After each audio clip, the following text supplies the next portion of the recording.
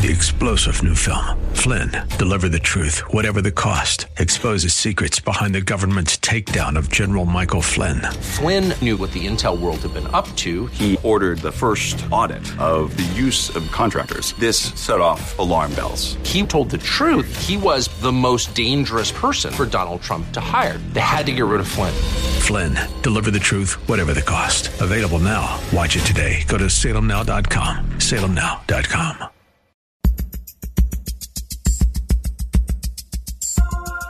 It's Lifeline with Craig Roberts. He's the host of Northern California's longest-running conservative talk show. He's a man with a message, a conservative with compassion. He's Lifeline's own Craig Roberts. Good afternoon, Northern California. Welcome. Just about 5 minutes after the hour of 5 p.m. as we welcome you to another edition of Lifeline. Keeping you company Monday through Friday at this time, as we typically do, addressing issues that impact your life, your world, and your Christian walk. Today, a bit of a disclaimer in that if you have young ears near the radio, it might be a good time to busy them elsewhere around the house as we get an opportunity to kind of talk parent to parent, dealing with a topic that, quite frankly, you do need to be talking to your children about, and this is the topic about talking about the topic. If I thoroughly confused you now, good. When we were kids, not that many years ago, I constantly remind myself, we learned about the birds and the bees from a variety of sources. Usually they were peers who had either heard about it from older brothers and sisters, or maybe had stumbled upon Dad's magazine collection, something of that sort. And so we kind of came up through the process of learning about sexuality through outside sources. And then eventually Mom and Dad came along and sat down and had the talk. I remember when my dad had the talk, and I'm not sure who was more nervous about it, he or I. Well, that sense of nervousness hasn't changed much, but I tell you what has changed. The sense that parents have in terms of what the talk should consist of, what the kids do and do not already know about sexuality, and third and perhaps most importantly, how early that conversation needs to take place. We would think in this day and age, with the over-sexualization of our society, that this would be an easier conversation to have. But for many parents, it's become increasingly more difficult.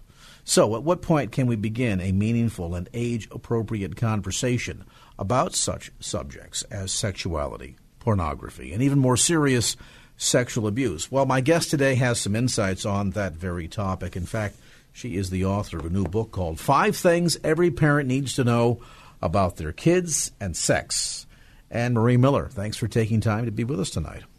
Absolutely. Thank you so much for having me. This is one of those discussions that every parent knows that they should have or need to have with their son and daughter, and yet I think all have the tendency to want to put it off. And as you suggest in the book, almost every parent today has a number of really severe misconceptions about what their child knows, when they learned it, and what the source was. So maybe we can start with kind of, before we encourage parents on how to educate their own children on the topic of sexuality, perhaps some parents need to be educated to begin with.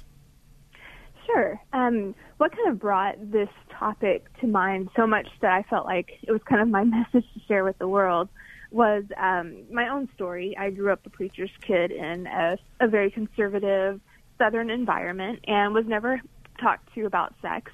And through that was abused by a youth pastor, unfortunately, and exposed to pornography in my teens. And this was years and years and years ago. And God has healed me in tremendous ways. And so I started sharing my story to high school students, college students, and then even more recently, middle school students. And what came out of years of sharing my story was learning that children as young as 10, 9 years old are being abused, are exposed to pornography, and they're terrified to talk to their parents about it.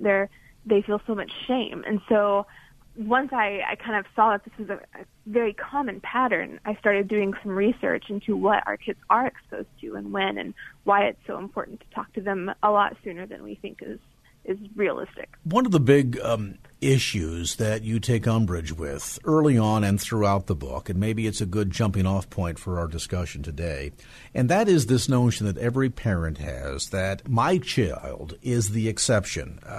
This idea that, my son or daughter, they were raised in a good Christian home or a good Christian school, or they have good Christian parents or a good Christian upbringing, and therefore we don't need to worry about such matters. I'm not going to be concerned about them sexualizing early or getting in trouble, because after all, we've done all the right things. What is wrong about this misconception that many parents have that it's not going to be their kid, that their kid is the sole exception? Sure. No, I think there's kind of a two-part answer to that.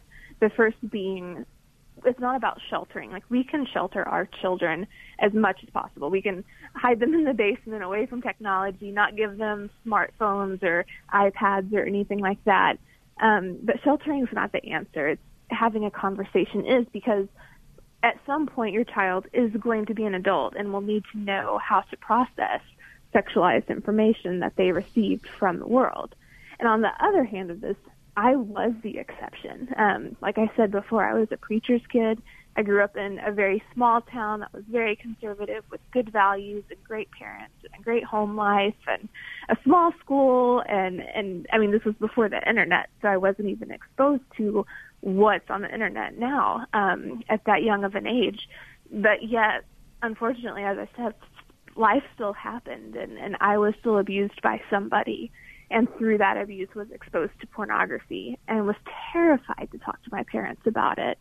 So now with the internet and apps and social media, even though you may be doing everything you can to shelter or to protect your child, and that's very valuable, your child probably has a friend who has access to the internet, or will hear something on the radio, or hear something even at church, just that another child says, that they need to be prepared to know how to respond to. So we can't protect our children from everything all the time.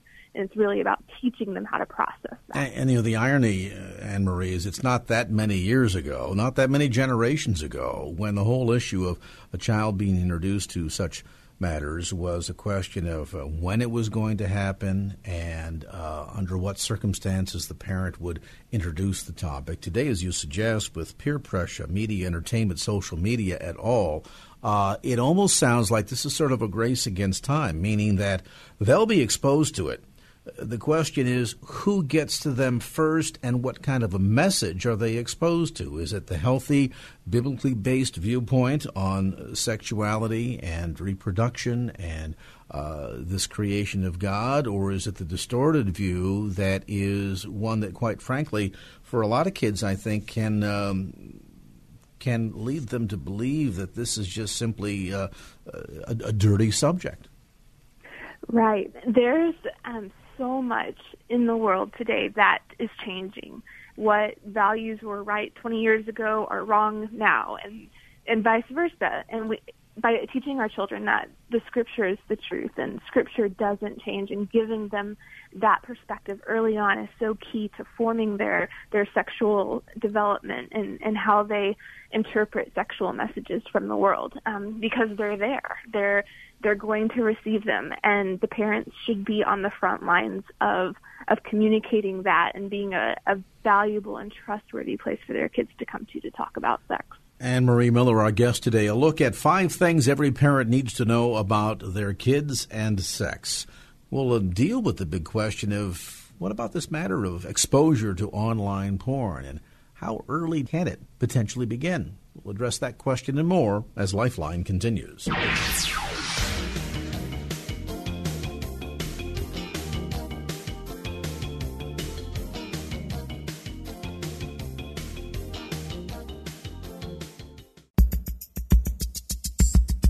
And now back to Lifeline with Craig Roberts.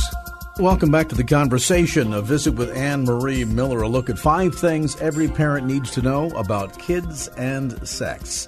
Of course, the big issue I think that many parents have always struggled with, Marie, is, when do we start the conversation? What's an appropriate age? Do we wait till 17, 15 when they start dating? As you're suggesting, more and more these children are getting exposed to things through social media, through peers, and online at an earlier and earlier age. Any statistics out there to give us an idea as to just how young, potentially, they're being exposed to this online?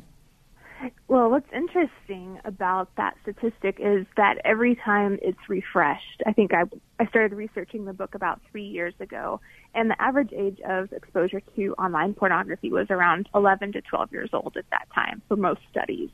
And toward the end of when I was finishing the book and it was going through the editing process and review process, that number actually dropped to 8 years old. Wow. So within 3 years, it dropped to 3 years of age for children that are being exposed. And it's not like our children are going out there necessarily and looking up pornography intentionally, which sometimes is true. Maybe they hear a word that they don't know and they look it up. But what's happening is that people that market pornography are really targeting younger and younger audiences by misspelling common names, like maybe if you type in Disney or the White House or just something very common and innocent into a search engine, and you spell it wrong, or they've just created a strategy to expose your child to pornography earlier, because we see in the long term that actually ends up making money for different marketers of pornography. I learned this the hard way many years ago. There was some issue going on in the political arena that I believed our listeners needed to get out in front of, and so I urge listeners to go to the White House website and please send an email to the president voicing their opinion. And I gave out the without thinking, gave out the White House address. I won't tell you what the dot aspect of it was, but it wasn't GOV, just out of habit. Right. And I got a couple of calls from listeners the next day that were shocked and said, have you seen what's happened to the White House website? I said, well, no, what are you talking about? And so we logged on, and then we were shocked too. So the irony is 30, 40 years ago, you had to go looking for it. You had to go into the seedy part of town and the end that nobody ever went to, where all the little seedy bars were located, and that's where you had to go to find the stores that cater to people that purchase that stuff. Today, literally, as you're suggesting, Anne-Marie, it comes and finds you, doesn't it? It really does. I mean, we basically have pornography stores that we carry around in our pockets and our purses when we carry our cell phones. The potential to be exposed to something unintentionally is so huge for ourselves and our children that we just really need to be aware of that. And that's why I encourage parents to start this conversation. Not just one talk. People always refer to it as the talk, but I think it's a series of conversations over many, many years as your child gets older.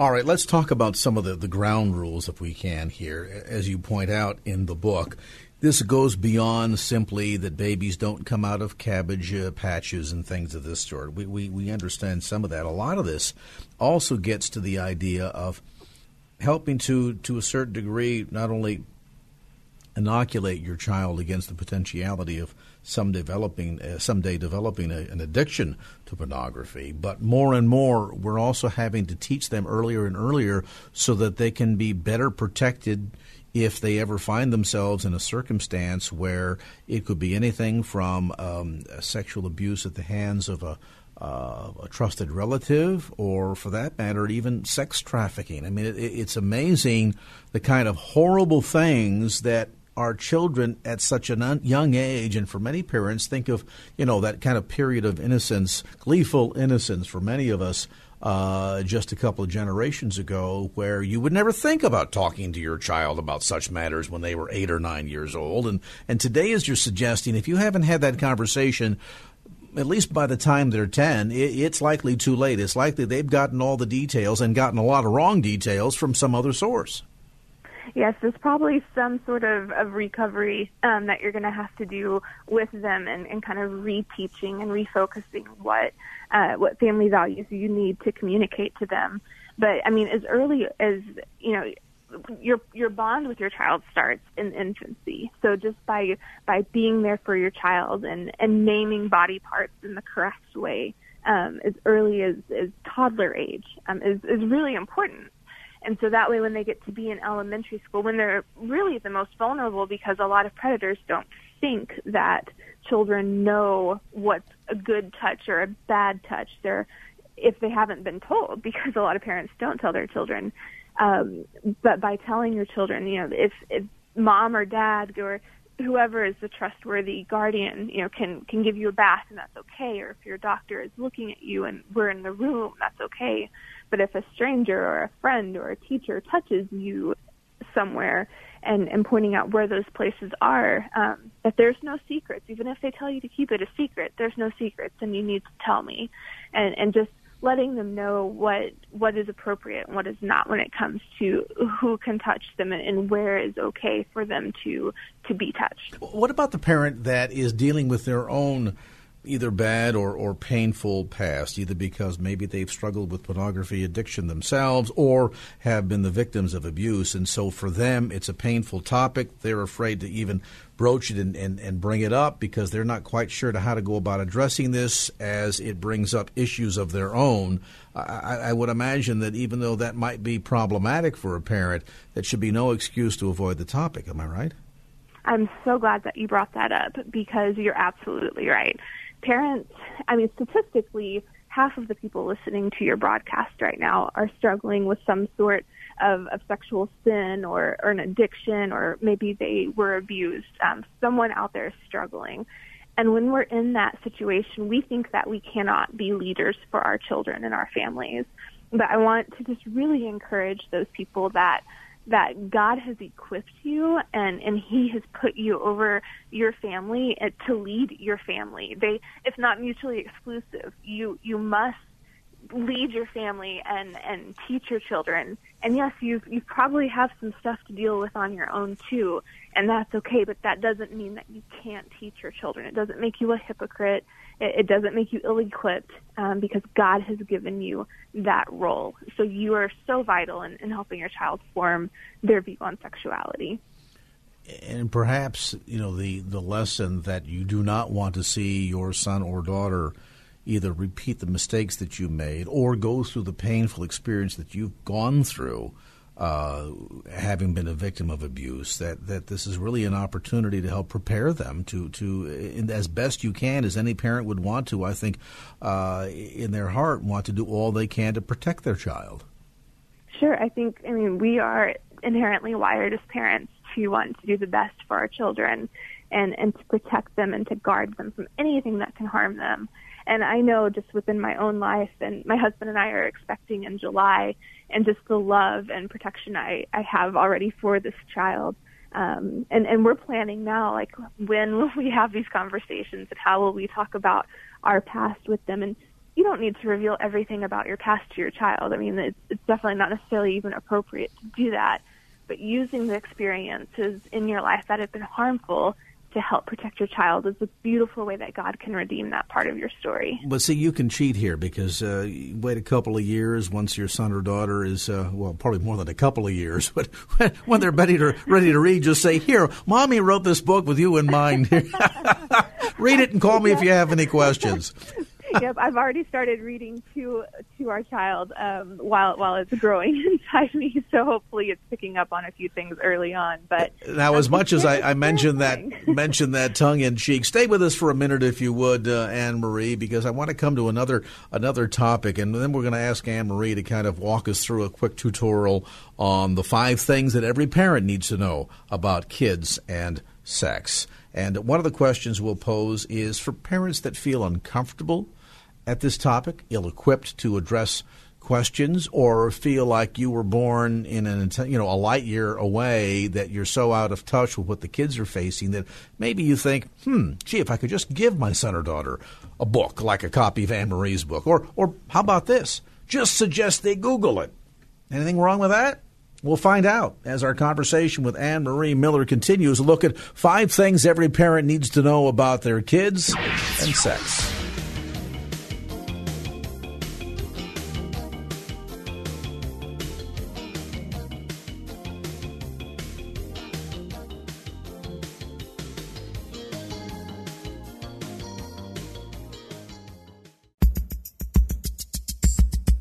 And now back to Lifeline with Craig Roberts.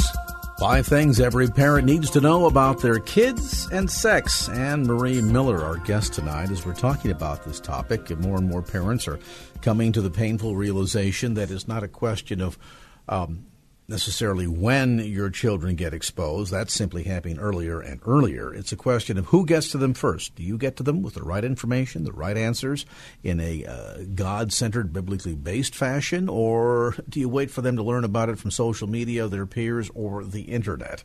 We're talking about that very topic. And one of the things, before we get to have you walk through these 5 things that every parent needs to know, Anne-Marie, is this idea of some parents that feel as if, well, I feel a little bit awkward about this, so I'm just going to suggest to my son or daughter that they Google it to get more information. Is that bad advice?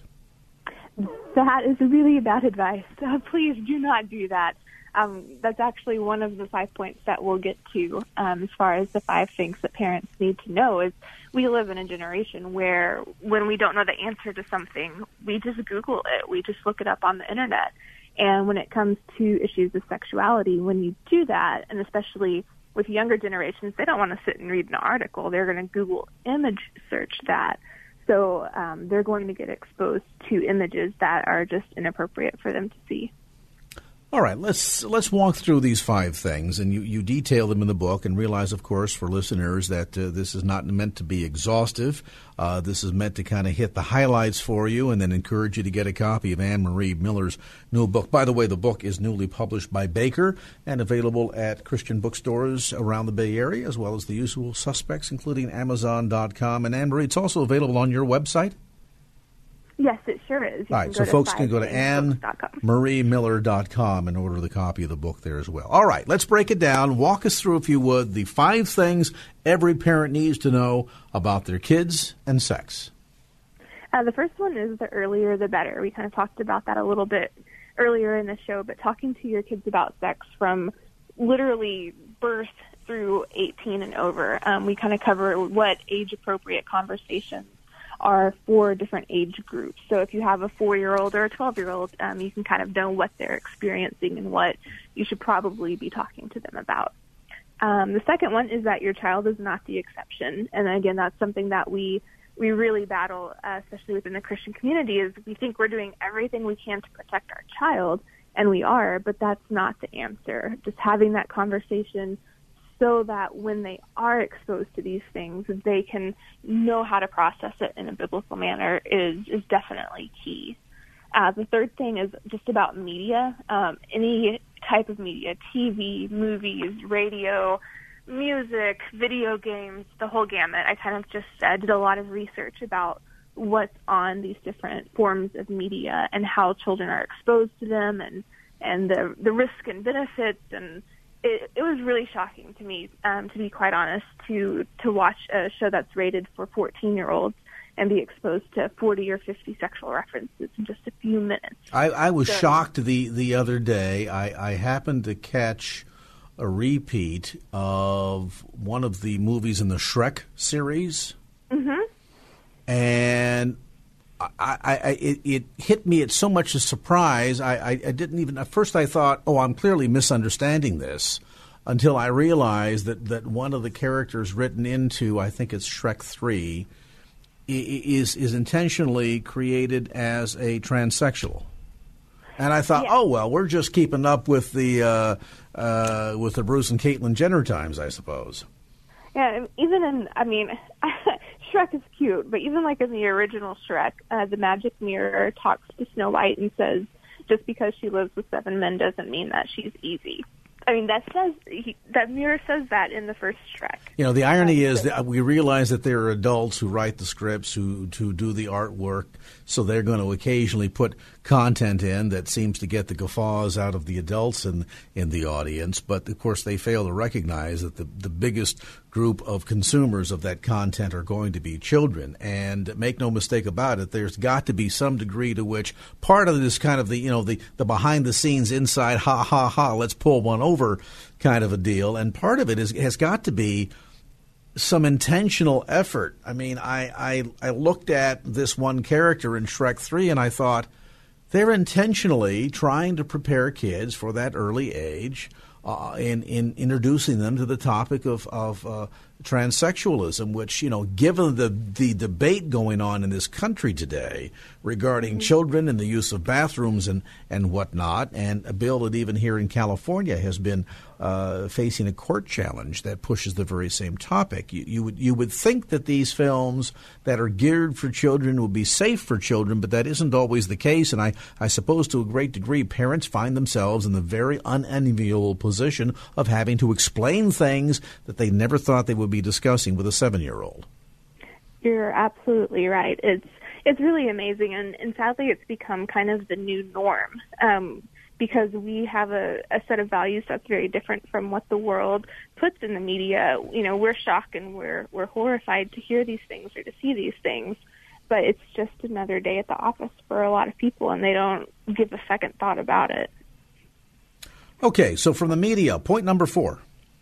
So we move from media into that whole Google is the new sex ed idea that we are a generation. We are a world almost where when we don't know something, we go to the internet. If you, as an adult, if you need to know how thorough your meat needs to be cooked when you're making a steak or a hamburger, you Google it. Or if you want to know who sings a certain song, you Google it.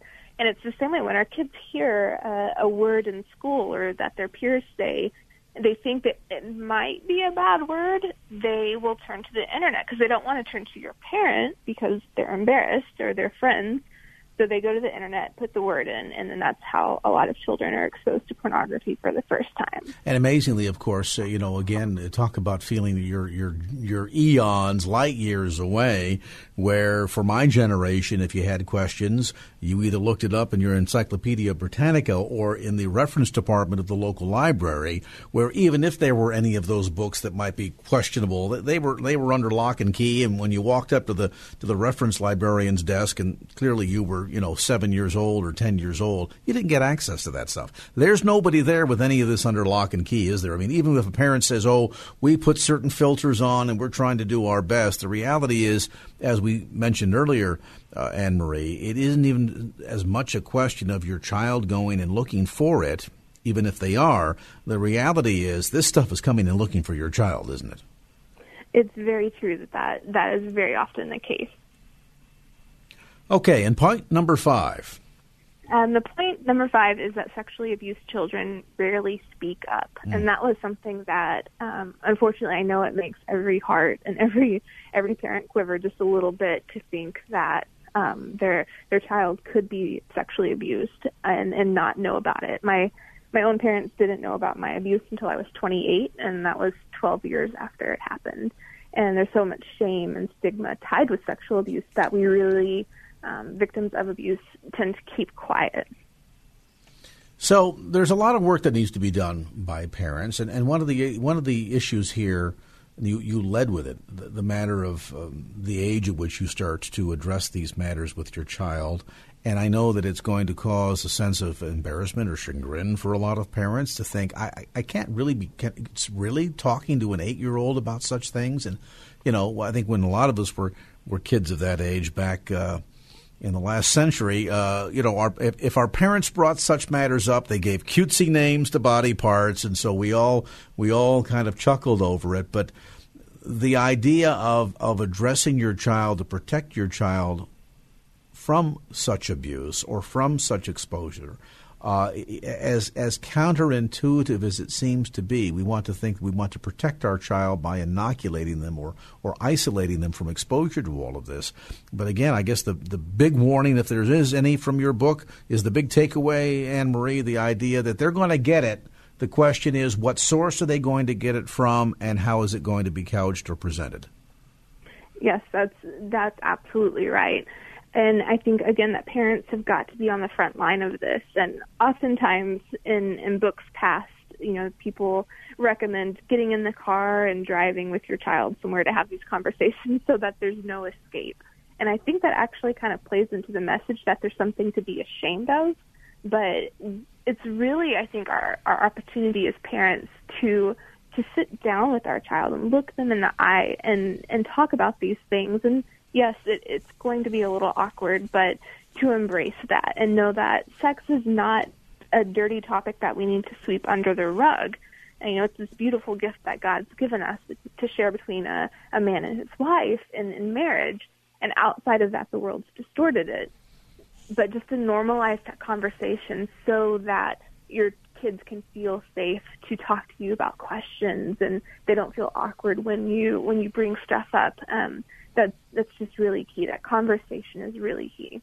And certainly, as I think you suggest, creating a safe environment, a healthy environment in which these conversations can take place, in which children feel comfortable approaching mom and dad, too, with questions, is going to go a long way toward making sure that it doesn't take place eventually later on out of and beyond your control in very unsafe environments that can be every gambit from teaching values that are contrary to the Christian ethic, the biblical standard that you want to create in your home and for your child, and to the sad and horrific continuum of sexual abuse if your child isn't prepared to know what it is and what to look out for. I'll look at 5 things every parent needs to know about their kids and sex, again, newly published by Baker Books, available at bookstores throughout the Bay Area, as well as through Anne Marie Miller's website at AnneMarieMiller.com. That's AnneMarieMiller.com.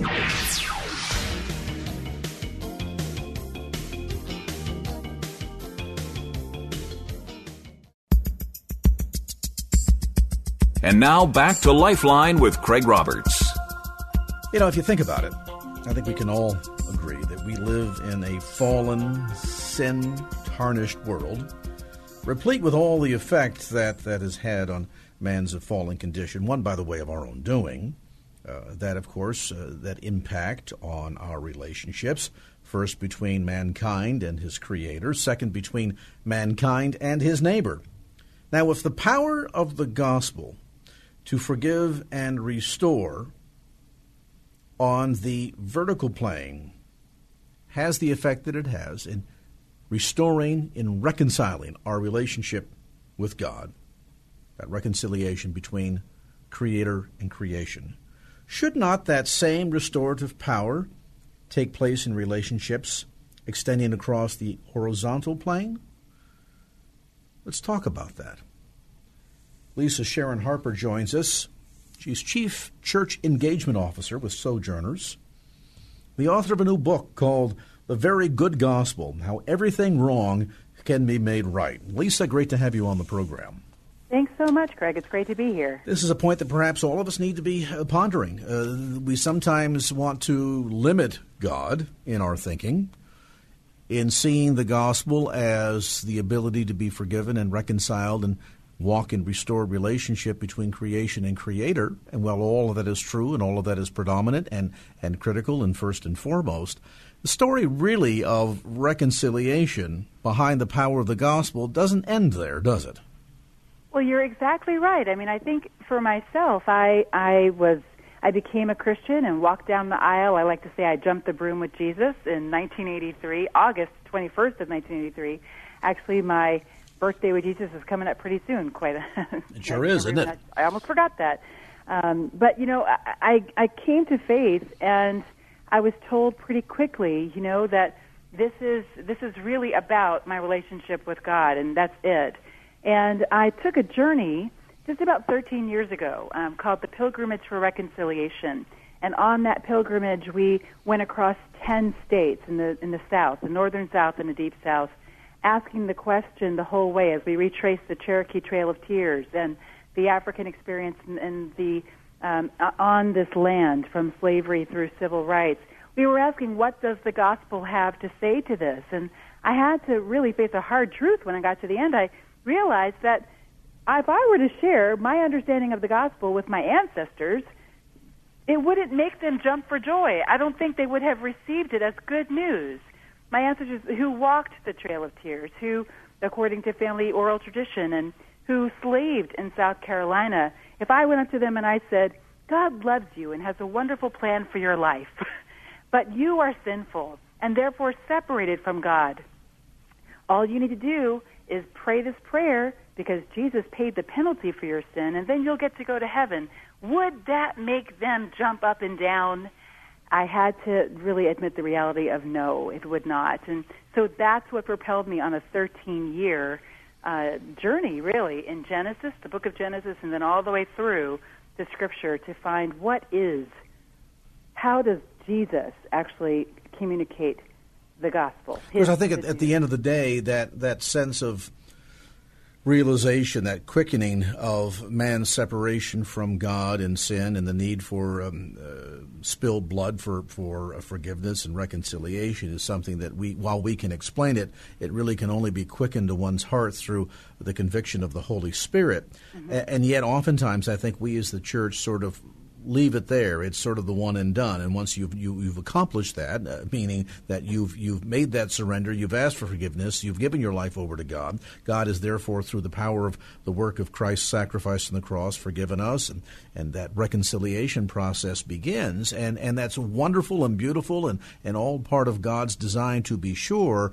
But God wants so much more for us, doesn't He? And that the notion of His creation living in harmony together was certainly a part of the original plan until mankind managed to mess things up there in the Garden of Eden. But right. God wanted for us to walk in harmony. Disunity and the turmoil that we're living in today, while certainly as a end product of man's fallen condition, is not God's ideal for us. Well, that's exactly right. And actually, I have to say, this was really critical in my research. What I found was that at the end of Genesis 1, when God looks around at creation and says, this is very good, that word good, tov, is really kind of a clincher because when you open up that word, you begin to open up the text. That word, tov, is not necessarily referring to the things themselves. It's not necessarily saying, God is saying, ooh, that's a good son I just made, or ooh, that's a really great platypus, or that's a great human being. No, instead what it's saying, goodness, according to the Hebrews, existed between things. But our understanding of perfection, which is really a Greek concept, exists in the thing. So when we think of what the perfection as God would have it, perfection as we've been taught through the Greeks actually is about us becoming perfect, or God's creation being perfect. And then defiled. But actually, the way the Hebrews thought of it was actually that the relationships were perfect. There was an overflowing, forceful, vehement goodness in the relationship between humanity and God, and also in the relationship between men and women, and humanity and the rest of creation, and all of God's creation, and the systems that govern us. That's the way things worked. There was only blessing, not cursing in the beginning. So when we look at what would God have for us now, what does it look like to be redeemed, it's not only about our relationship with God, though that is absolutely there, but the reality is that when our relationship with God is well, then we live in a web of relationships that then become well as well.